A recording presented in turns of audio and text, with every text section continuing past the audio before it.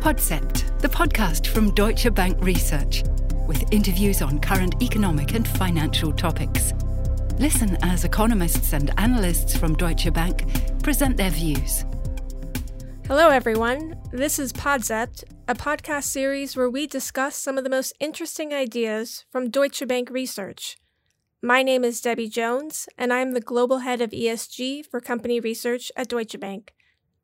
Today, with me, I have James Brand, our lead European utilities analyst. James, thank you for being here today. It's a pleasure. James, you recently wrote a report on a topic that is very important to those of us who work for a German bank, write on sustainability, and care about rising energy and power prices. I check all three of those boxes, so I'm very happy to have you here during this Podcept with me today.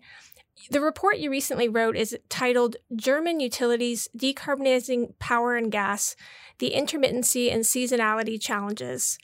Your report is quite insightful, and I would like to go right into some of the most important questions. To set the stage here, the German government presented its official coalition agreement late last year, which was ambitious across a range of areas. What is the targeting for the utility sector?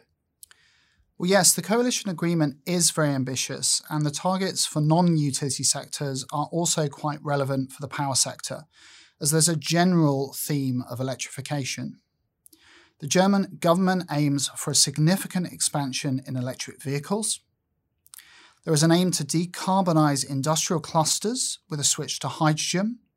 And to start facilitating this, the government has doubled its target for electrolyser development by 2030 to 10 gigawatts. These electrolysers will produce green hydrogen from renewable power. There's also an aim for Germany to become a hub for battery R&D and manufacturing, which will be important for balancing the power system. For the utility sector, there are plans to reach 80% renewable production by 2030, which is the highest target of the major European countries, at the same time as closing remaining nuclear stations and ideally phasing out coal entirely by 2030. That does sound very ambitious. What needs to happen for the government's targets to be achieved? Lots of investment, firstly. We estimate that 200 billion euros of capex will be needed in new solar panels, including on individual roofs, onshore and offshore wind, and importantly, new gas-fired generation capacity. In our report, we use an hourly power market model to estimate how much new gas-fired capacity will be needed. And we estimate that at least 25 gigawatts of capacity, that's equivalent to 30 large new gas-fired power stations, and 20 gigawatts of batteries may be needed to substitute the phase-out of nuclear and coal. In order to facilitate this new capacity, a capacity mechanism needs to be developed to support the investment in new gas-fired power stations, and planning reform is needed to enable new build and network strengthening, both of which are included in the coalition agreement. So you mentioned a significant amount of new gas-fired generation is needed. Could you explain why it is not possible to meet demand solely through renewables? In short, due to the intermittency of renewables. So solar panels only run when the sun shines, for instance, in the middle of the day in the summer, and wind when the wind blows, which varies. We illustrate this in the notes using actual historic demand profiles. For instance, if you take January 2018, power demand typically peaked at around 70 gigawatts. And at times when the wind was blowing, renewable production reached as much as 50 gigawatts. However, at the hours of the lowest renewable production, this was only 10 gigawatts. And sometimes weaker wind conditions can last for several days.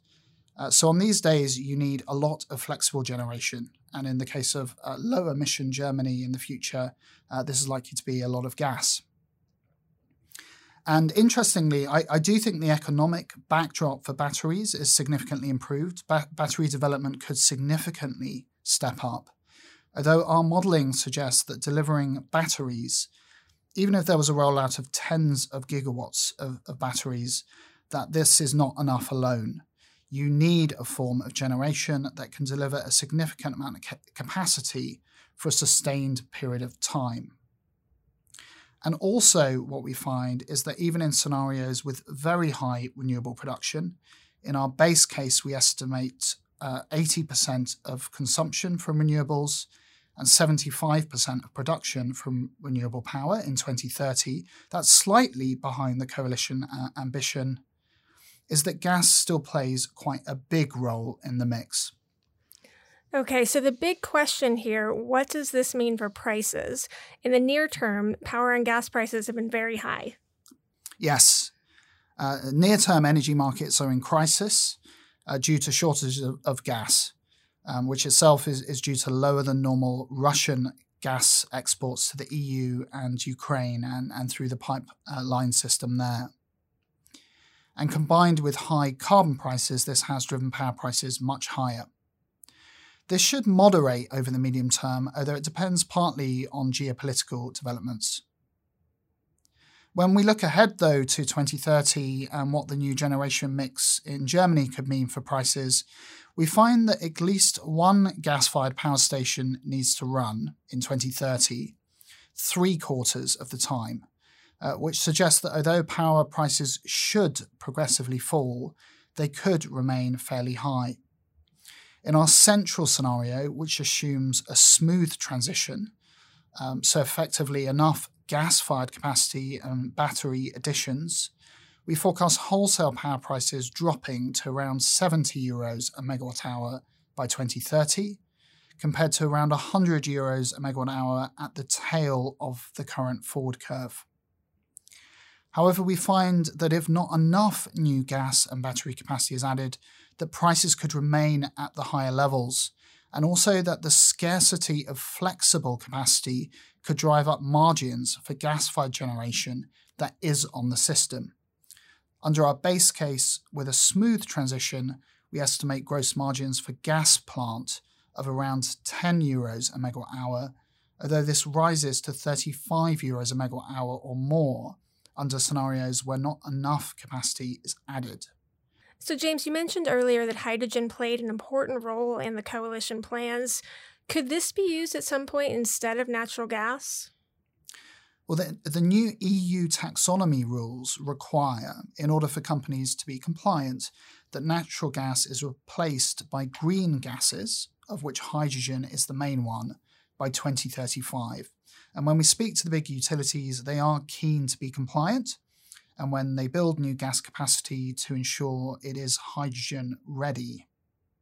However, hydrogen is also an area where there will be challenges associated with renewable intermittency, seeing as the common vision is that the electrolyzers are powered by renewables, which will be variable, and also associated with demand seasonality. Germany, like other northern European countries, has very strong energy demand seasonality.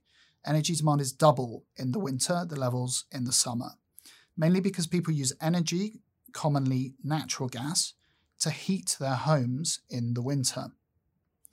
Now, at the moment, that seasonality is met by swing natural gas production and storage.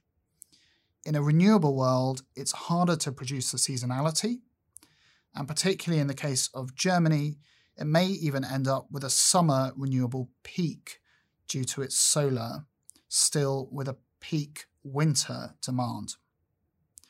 This could require a huge amount of new storage, both to deal with the intermittency of hydrogen production and the seasonality of Germany's renewable mix.